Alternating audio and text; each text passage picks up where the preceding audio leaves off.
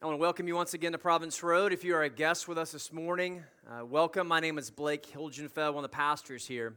Is this thing loud? Is it good? It's okay? Well, of course, my mom would say it's too loud. We are very grateful and thankful that you're here this morning as we continue through our series on the book of Romans.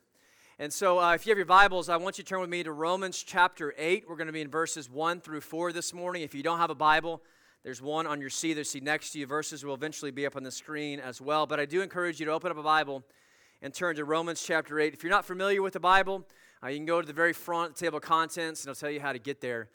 Romans chapter 8. Let's read, starting in verse 1. Paul writes this. He says, "There is therefore now no condemnation for those who are in Christ Jesus. For the law of Spirit of life has set you free in Christ Jesus from the law of sin and death. For God has done what the law, weakened by the flesh, could not do. By sending His Son in the likeness of sinful flesh and for sin, He condemned sin in the flesh, in order that the righteous requirement of the law might be fulfilled in us, who walk not according to the flesh, but according to the Spirit." Let's pray. Father, as we continue to celebrate your greatness this morning, I ask that you would help us to see your beauty, that you would help us to see your supreme value this morning, and that our hearts would be satisfied by what we see of you. Father, I come in weakness this morning, trusting the power of this message does not lie within my own strength, but the power comes from your word and your Spirit. For Father, we are dependent upon you that through the Holy Spirit that you would give us understanding and wisdom of the knowledge of the Lord Jesus Christ. So Father, draw us to yourself. Keep our minds alert this morning. Protect us from the lies of the enemy. Open our hearts to help us to receive your word and cause our hearts to hunger and thirst for you this morning like we've never hungered and thirsted for you. Satisfy our hearts with yourself, Father, in Jesus' name. Amen. As some of you may or may not know, before I was called to be a pastor of Providence Road Church, I worked for this international sports ministry. And so this organization, what we did was we provided opportunities for Christian athletes and coaches to serve in countries or places that have little to no access to the gospel message. And so this window, or this part of the world, this window of the world is known as the 1040 window. So that's 10 degrees and 40 degrees latitude of the world. It's made up of North Africa, the Middle East, and into Asia. About 95% of the people that live within the 1040 window have little to no access to the saving message of the gospel of Jesus Christ that we get the privilege of hearing this morning. So 95% of the people living in that part of the world, I'm not really too sure the statistics, how many people. I know it's over 1 billion people. So over 95% of those billion people have little to no access to the message of God's word that we're going to hear this morning. Now, one of the reasons for that is because the dangers that come from people that have the good news of salvation in Jesus or are followers of Jesus to go into these countries. I mean, a lot of these countries are very unstable. They're very dangerous to live in. And I can remember one of the families, when I was working with this organization, they were processing God's call to go to a country called Yemen. Now, it was a husband and wife and 2 young kids. Now, I know what most of us, or many of us, are thinking. Why in the world would you move to such a country, and why would you bring 2 young kids into this context, into this unstable, this risky, this dangerous place in the first place? They heard this question over and over and over again as they were processing God's call to move to this country. And so despite people's question of them and despite people's opinions of them, they went and they moved to Yemen. Now, not too long into their time in that country, this family was kidnapped. Husband, wife, 2 young kids, they were forced into a vehicle and they were taken outside of the capital city. Now, by God's grace, they escaped. But why? Why in the world would they go? What would motivate them to move their whole family to a such a dangerous and unstable place as the country of Yemen? I mean, what would be the motivating factor for them to go and risk their lives and even the lives of their kids moving into this country? Was it because they loved sports so much? That wasn't the reason why they went. It had really nothing to do with sport. The reason why they moved their family to Yemen and the reason why they took this risk was because of the reality and truths that are found in our passage this morning. There are truths that we're going to find and that we're going to see this morning that actually just radically changes our lives and actually causes us and gives us something to really live for. Because listen to this, if you're willing to die for something, you're willing to truly live for it. Now, the world may not understand this, and some of you may not understand this morning, but this family truly lived. I mean, they truly lived because of the reality of truths that are found in Romans 8:1, that there is therefore now no condemnation for those and only those who are in Christ Jesus. So what are we living for? My prayer for us this morning is that we too would see the truths and the reality that are found in our passage this morning, and it would give us and cause us to truly live. I mean, live for something so significant, something so much bigger, something so much more satisfying than popularity or comfort or living to see how many Twitter followers we have or how many Facebook friends we can get or living for the next fraternity or sorority party or striving to be Joanna Gaines. If you guys, you probably don't know who that is. Ladies, you do. Striving for, the promise of retirement. Like there is something that's found within the truths of our passage this morning that truly sets us free to truly live. And not only truly live, but give us something so much greater to live for, right? Something so much greater to live for that gives us satisfaction and gives us security and gives us true significance. So let's see what it is. Now let me set this up. Prior to Romans 8:1, so for 7 chapters, Paul lays out this grand story. The story that we should see and the story that we should have our lives kind of wrapped up in. And it's the story that God is the supreme value in the universe. That God is to be honored, that He is to be treasured above everything in our lives, and so that as His creation, our lives should revolve around Him, and He alone should be our greatest delight and our greatest satisfaction. But as we have seen, as we kind of walked through the story with Paul, and as we know from our own human experience, we actually don't believe, as human beings, we don't believe that this is actually true. We don't believe, deep down within the human heart, the human soul, we do not believe that God alone will satisfy the deepest longings of our hearts and souls, and that His will for our lives will actually cause us to flourish. Instead, truth is, we believe the opposite to be true. We believe that created things, namely ourselves, will bring us true significance and true satisfaction and true security. That's why when the world wakes up in the morning, it wakes up to this natural law, this natural code or bent to ask the question, what is my will for the day? What do I want to do? What is going to bring me the most satisfaction? What is going to bring me the most significance? What is going to bring me the most comfort? What is going to bring me the most security? And so this can be summed up as this law or code within the human heart. We've said it before in the past, and I'll say it again this morning. It can be summed up as, I love me some me. That is the human law. That is the human code that lies within the human heart. And so as a result of this, every single person in this city, including you and me, we've actually made God pretty irrelevant in our lives. I mean, if you think about your life and if you think about as you go throughout the day, oftentimes God is irrelevant to us. We find Him to be pretty indifferent, or we find ourselves indifferent to Him. And so we have made our lives about really ourselves and making ourselves the hero of the story, when in fact it's all about God and His story and Him being the hero of the story. So as a result of this, or the consequence of this, is actually we have chosen to reject God. We have chosen to remove ourselves from fellowship with Him. We've chosen to remove ourselves, and this has broken our relationship with Him. We have chosen a life without God. Now, as you can expect, this hasn't put a smile on God's face. In fact, Paul says at the very beginning of Romans chapter 1 that what this has actually caused is God's righteous anger to be directed towards you and me because He is very jealous for His name, He's very jealous for His glory, and He's jealous for His creation to find their joy and satisfaction in Him and Him alone, but we have sought after other things. I mean, guys, what do we expect?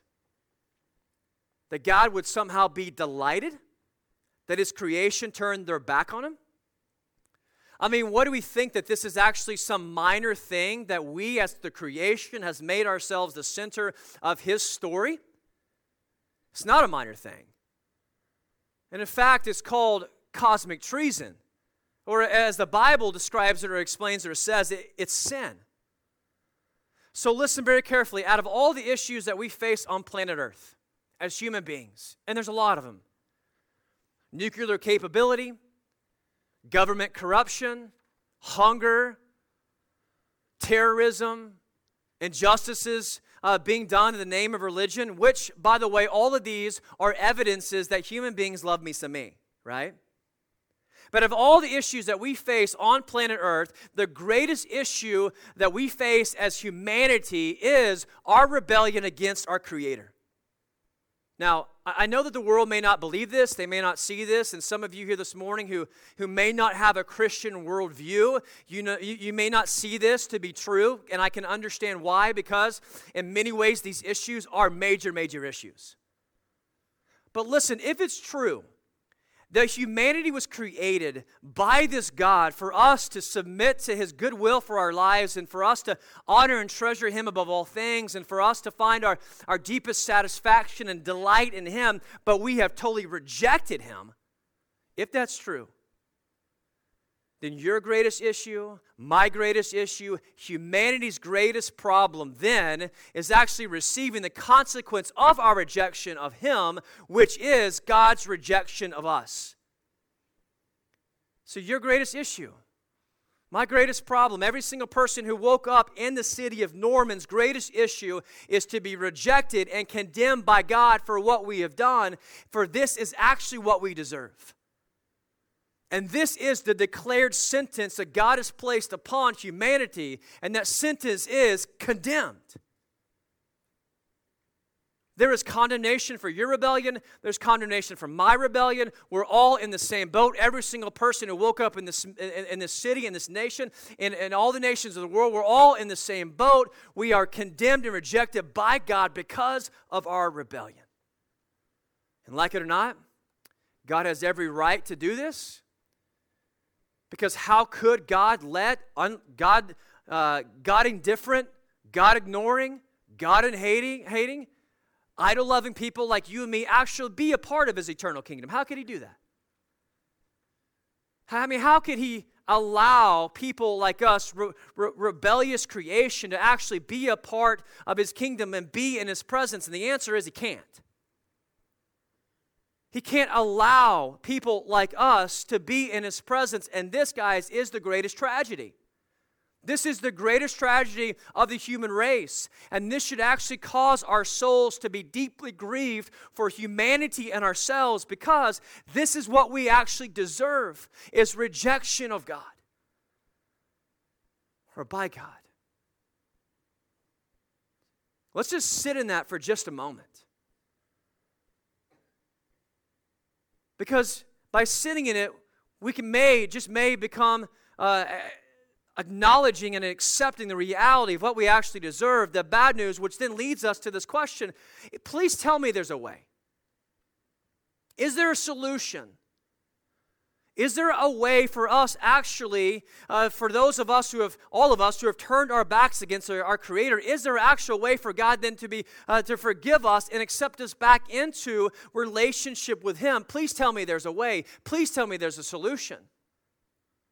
And not only that, but how can we, as God-hating, God-indifferent, God-ignoring, idol-loving people, actually now become God-loving people, God-treasuring people? God-honoring people, when by nature we are not. Is the solution God's laws and commands? Is the solution trying to be good enough?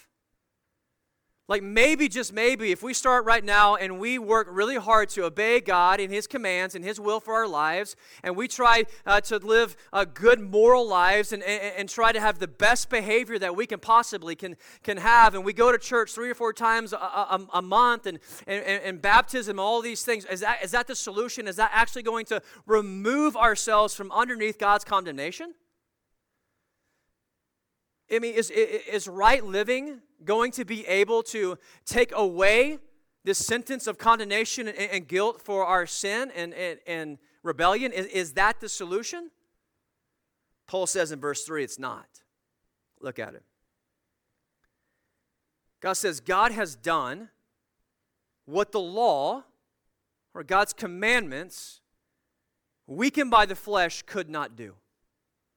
So what Paul is saying is that obedience to God's law cannot make up for our rebellion. Being a good enough person, morality, righteous living cannot remove the sentence of condemnation and remove our guilt. Morality alone, good behavior alone, going to church, as I mentioned, 3 or 4 times a month is not going to allow us to hear the words, "There is therefore now no condemnation for you." Because the law, listen very carefully, the law cannot remove the sentence. It actually reveals and increases that we are actually condemned people, that we have failed. So let's take a test real quick. College students, it's okay, you're going to fail this one. And it's actually really good that you accept an F on this one and you acknowledge it. Let's just do this real quick.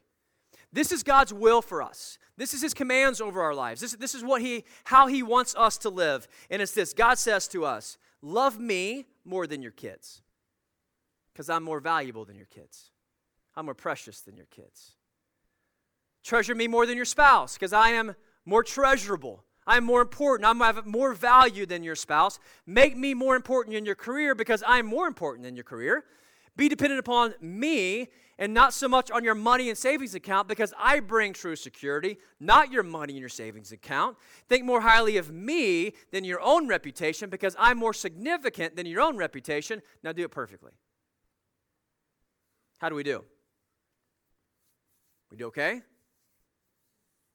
Listen, God's grading scale is pretty black and white. And actually grades harder than Dr. Perry. There's no curve on this one, right? Everyone gets the same grade because we're all in the same boat. We're all sinners. We've all rebelled against Him. We've all chosen to treasure and love created things more than the Creator. As Paul says in his famous verse of Romans 3:23, which most of us probably know and memorize as kids in Sunday school, right? We all have sinned and fallen short of the glory of God. That's why God's laws and commands and obedience to His commands isn't the solution to the sentence or to remove the sentence of condemnation. It only reveals it. Now, to make matters worse, the law itself, God's command, which is so good. Guys, to love God above all things and love our neighbor as ourselves, which Jesus sums up, that's the law, that's a command for us. Isn't that good? It's awesome. But the problem is, outside of us, the law out here cannot make us into God-honoring, God-loving, and God-treasuring people. You know why? Because the sin within us is just simply too powerful. It's too powerful. So what Paul says in 8:3, it's not only that the law cannot remove the sentence of condemnation, it cannot make us into God-loving people. Think of it like this. Our flesh is like a hungry lion, and God's law and His commands are like carrots. Now, if you put the carrot in front of the lion, can the lion eat the carrot? Yeah, he can eat the carrot. Does he desire the carrot? Absolutely not. Why? Because he just wants meat, doesn't he? He just hungers for meat. He just thirsts for meat. He just has this desire within him, not for carrots, but for meat. And that's true of our sinful nature. We don't desire, by nature, human beings do not desire to obey and treasure God above all things. What do we desire most? We desire to treasure and love and put ourselves above everything else. That's the human nature. Our human nature doesn't desire God, it desires sin. And so that's why, if you look on Amazon and you do a self-help search on Amazon, you will find 650,000 books on self-improvement plans. And this is why they will not work, because self-improvement plans cannot change our desires to love ourselves any less. They're broken. And this is why trying any other way, any other solution, for example, like, I don't know about you, but before I became a follower of Jesus, I had this serious sense of guilt and shame and loneliness within my soul. And so what did I do? I turned to addictions. Alcohol, for example, was my choice. I went to the bottle to drown out my guilt and try to take away my guilt and shame and loneliness, but you know what? What happened the next morning? Still there. Couldn't remove it. That's what addictions do. They promise, right? They promise, oh, I'll take care of you and I'll remove these things from you. Whatever addiction, you may struggle with, that's the promise that it places over you. But the reality is it cannot remove your guilt and shame and loneliness and condemnation. So we need something better and bigger and stronger than the bottle, don't we? Like we need something bigger and better than self-improvement plans. What we actually need is a Savior, guys, who can come and rescue us once and for all and take away the sentence of condemnation for us forever. And what we need is actually new power. What we need is actually a new nature that actually helps us become the people that we actually want to be, God-loving people, and give us this new ability and desire now to actually be God-loving, God-treasuring people. So what we actually need is God not to reject us, but for Him to come and save us. And Paul gives us the most glorious news, guys. He gives us the greatest news that we could ever hear, found in Romans 8:1. There is therefore now no condemnation for those who are in Christ Jesus. Can I get an amen? I don't know why, guys, but God has come for us. I don't know why God has not rejected us. I do know why. It's because of the depths of His great love for us and love for His glory and for redeeming a people to Himself and bring us back into relationship with Him so that we can be made new, that we can be a people that actually now are God-loving, God-treasuring people. That we can hear today and tomorrow and the next day and the next day and the next day and all the way into the eternity, that we can hear the most beautiful and the freeing words that we can ever hear. There is no condemnation. I don't condemn you. I don't reject you. In fact, it's the opposite. I welcome you. I embrace you. I welcome you back into my kingdom, back into my presence, back into enjoying me for eternity. This is the most amazing news, guys.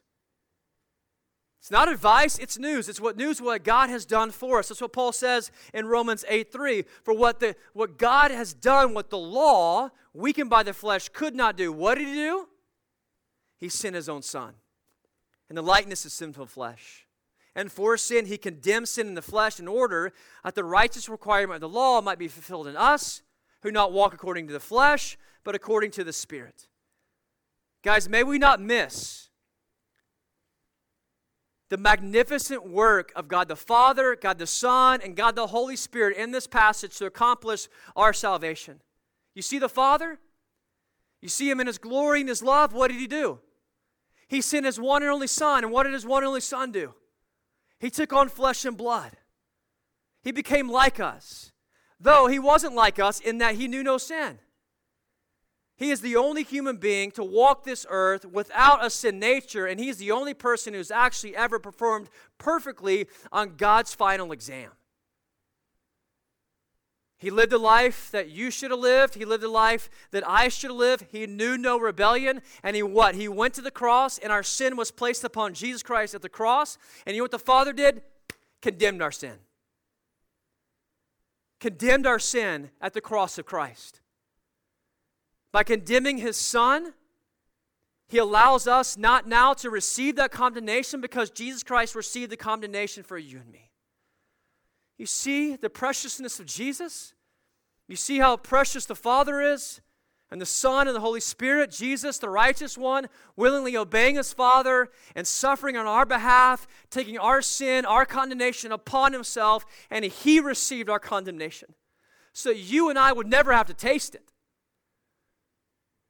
The Son drank the cup of God's wrath and was rejected by the Father, so the Father can be just and welcoming us this morning and not rejecting us. So we can drink deeply of his love this morning. We can drink deeply of his acceptance. That's what the Father has done for us. That's what the Son has done for us. That's what the Holy Spirit has done for us.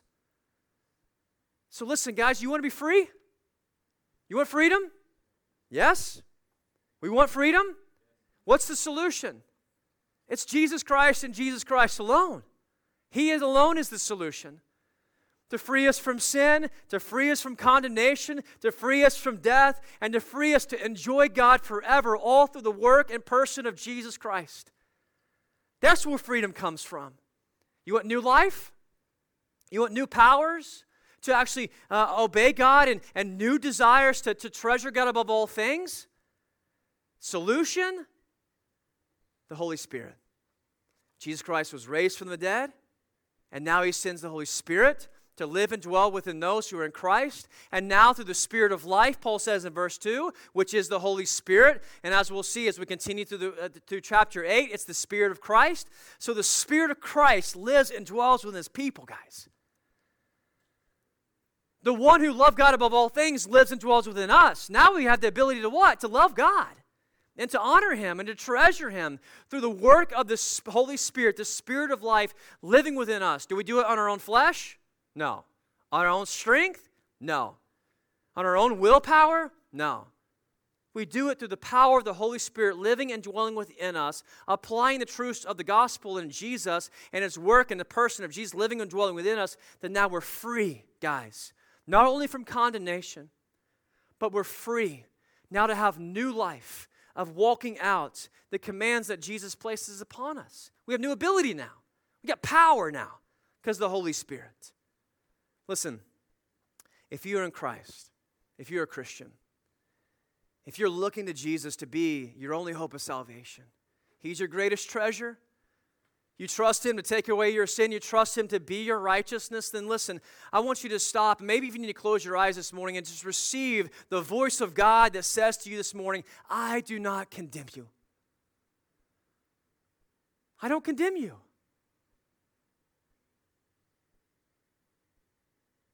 Do you need to receive the reality as a result of this, of God's pleasure and love directed towards you because you are in his Son, Jesus Christ?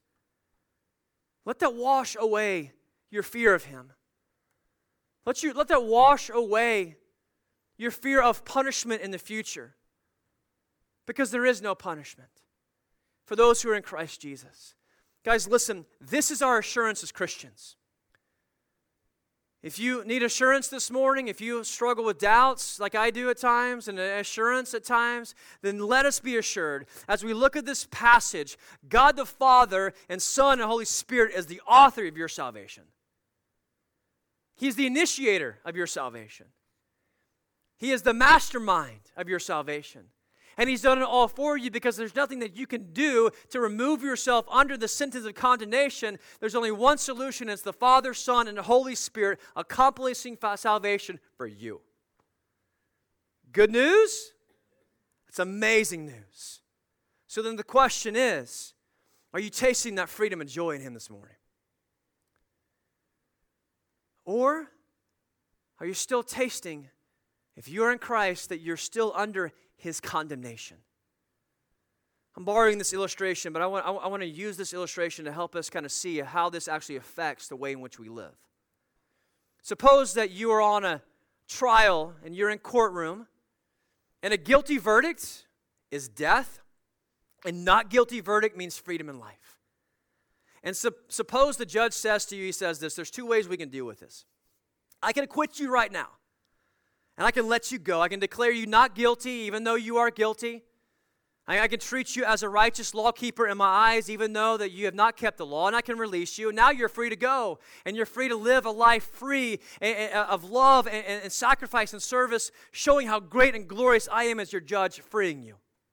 Or I can release you, but I'm going to give you a parole officer to watch you. I'll let you go, but you're going to have to prove to this court by your life. And we're going to have a trial later on. And I'm going to base the verdict on whether your behavior was satisfactory or not. You see the difference? In one case, you are free from condemnation, and with gladness you live this life that shows the great and glorious judge who frees you in his love and his mercy. Now you obey, not to get accepted by him. You're accepted by him, therefore now you obey him. Well, the opposite, that you live with this trial hanging over your head. Like this future verdict is still over you. And that you have to somehow measure up in the end based on your behavior, if it's satisfactory or not. Listen, the greatest tragedy, if you are a Christian this morning, if you are in Christ, is to live with this trial over your head, this future verdict when the sentence is already in. And it's not guilty. The sentence is in, and it's no condemnation. I mean, this is a tragedy for us as Christians to live with this future verdict of punishment when it's actually already been taken care of in the past. And you know what? This is the reality for my own life. So I know from experience. You cannot taste God's love and pleasure for you in Christ Jesus if you're living in the fear of this future punishment. This is not going to happen. So if you struggle with that, like I do, I want you to listen to a verse that's been helpful for me. 1 John 4:18. There is no fear in love, but perfect love casts out fear. For fear has to do with punishment. And whoever fears has not been perfected in love. We love because he first loved us. If we are in Christ this morning, there is no fear. There should be no fear of this future punishment because it was taken care of at the cross of Christ. God's wrath was poured out upon his Son so that we can drink deeply the soul-quenching cup of his love and his grace and his mercy and his acceptance of us this morning. There is nothing more satisfying, guys, than the love of God. Nothing. It's better than wine. It's better than the approval of man. It's better than any addictions that we're finding significance and satisfaction in. His love is greater than anything else, and tasting the love and the acceptance that we have in Jesus is better than life. And so if you're in Christ, listen to this. God loved you before the foundation of the world. He chose you in Christ before the foundation of the world. He knew you before you were born, and he set his electing love on you, and he saved you through the work of his Son Jesus. And so therefore we love him because he first loved us. So just let that wash over you this morning.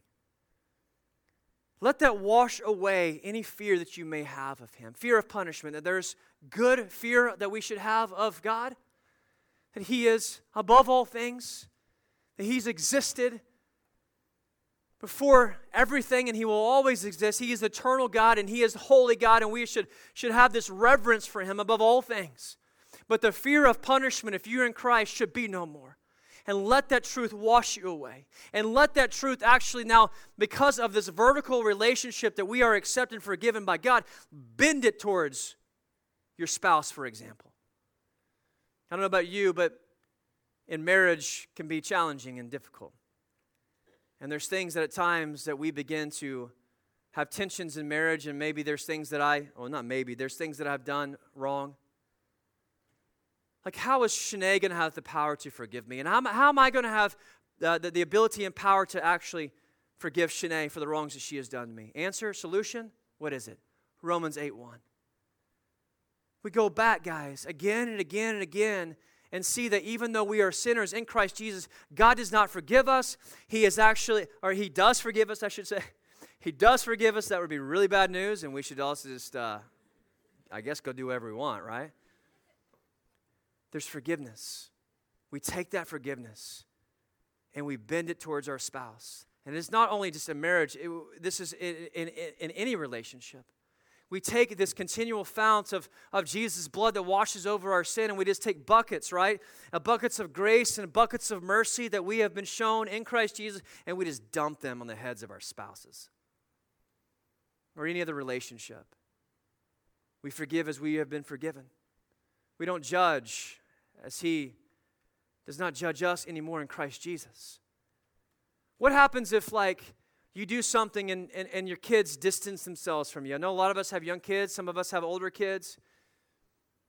What if we fail? What if we fail at parenting? Any of you fear failure of parenting? Listen, you're not going to be able to make up and redeem your failures. Do you realize that? Can't do it. But who can? God can. God can redeem our failures. God is in the business of restoration. He is in the business of restoring brokenness. So if you ever find yourself, maybe you find yourself this morning and there is this brokenness within a relationship within a parent and child. And parent, maybe it's your fault. You now have the freedom because of the forgiveness that you have found in Christ to humble yourself and go to your kid and admit you're wrong. Admit your failures. And walk in this freedom, trusting and asking that the Father would bring reconciliation to this broken relationship by His grace through the power of the Holy Spirit. Guys, that's the freedom that we have. We can admit our failures. I've admitted my failures almost every day to my kids and Shanae. There's freedom here to do that because God redeems our failures. And He restores brokenness. How does this affect the way in which we live and we treat and love those in this city who are not in Christ? Because the opposite of Romans 8 is true. There is therefore now no condemnation for those who are in Christ Jesus. But what this means is there is still condemnation for those who are not in Christ Jesus. We see that? We understand that. We feel that. But the reality is that there are thousands of people who woke up this morning in this city who are still under the sentence of condemnation because they are not in Christ Jesus. And guys, we have the solution. We have the remedy. We have this news of our great and glorious God who came to rescue us and free us. And so listen, if we have this remedy that this city so desperately needs, then why should we not give our time? Why should we not give our money? Why should we not give our ambitions to sharing and spreading this news of our great and glorious Savior to the people of this city and among the unreached nations of the world? Why would we not risk our lives or our reputations? Guys, what's the worst thing that's going to happen to us in this city? Someone's going to talk bad about us? This is a while ago. Have you been to the city dump? Anyone been in the city dump here? Let me explain the city dump to you. You have a truck full of stuff or whatever, your car. You roll into the city dump, big warehouse. You back it in, and you start unloading all of your unwanted stuff with everyone else's unwanted stuff. It's a horrible smell. But as I was unloading all my unwanted stuff with everyone else's unwanted stuff, this thought came to my mind. This is eventually where everything that I have is going to end up. My car, my clothes, my shoes, my TV, my phone, my computer, all the things that take up so much of my time and my attention, so many things that I work so hard to actually obtain, is all going to end up here. And so this thought just gripped my soul. How foolish is it, guys, to live a life that's going to end up in the city dump? But how great and glorious is it to live a life that bears fruit for eternity? Do we realize and do we see the greatness of Jesus? Do we see that He is the greatest treasure? Is He not the greatest treasure? Yes, He's the greatest treasure. If He's the greatest treasure to us, then He is worth spreading the news about the great and glorious Savior, Jesus Christ, to the people of this city. I mean, who's going to tell your neighbor?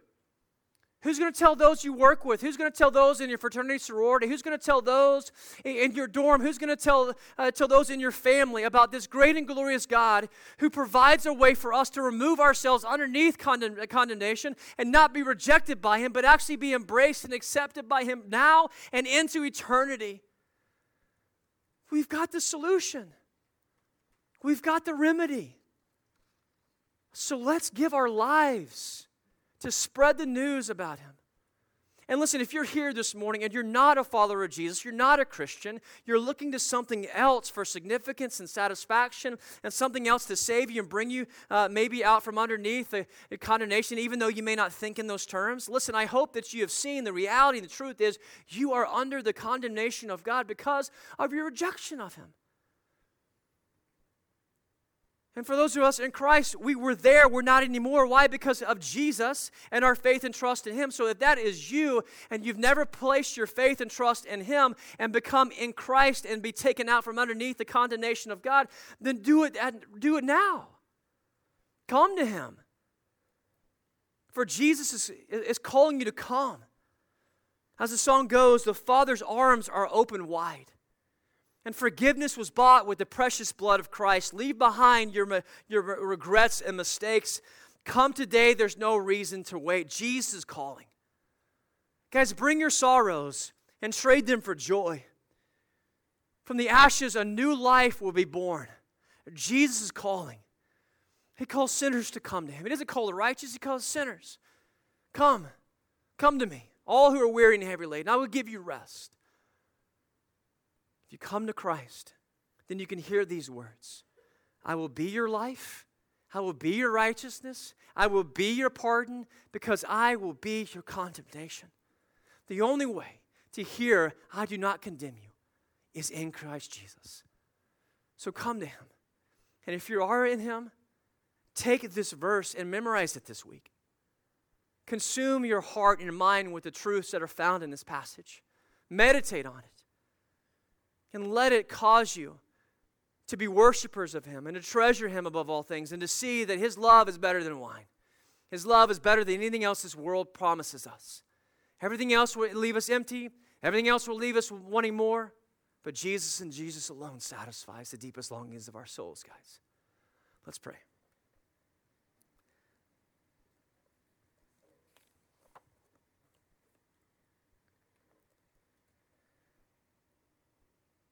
Father, I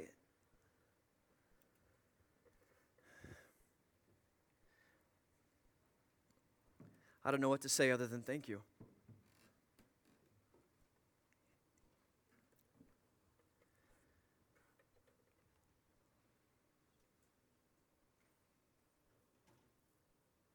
Father, I know myself to be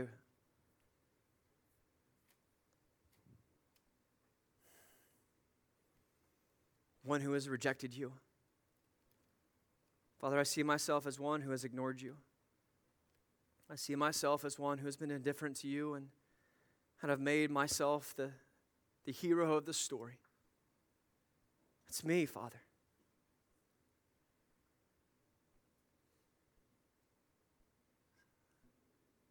Father, thank you for your mercy and your grace in Jesus. I know I deserve to be rejected, but you don't reject me. Father, you don't reject your people. For those that are in your Son, you don't reject us, but from the foundation of the world, you set your mind and love upon us, and you chose us in your Son, and you sent your Son to redeem us. And Jesus, you lived the life that we failed to live, and you willingly took our place on that cross, and you received the punishment for us. So we thank you, Jesus. That now, right now, that we can hear the most precious words from you, Father, which says, I do not condemn you. Father, help us to sense that and see that and taste it this morning. Free our souls, Father, with that news. We know our souls are free, but help us to see that and taste it. That it may cause us to be worshipers of you, that it will cause us to lay down our lives and give up everything because you're worth more than our savings account, you're worth more than our money, you're worth more than everything, Father.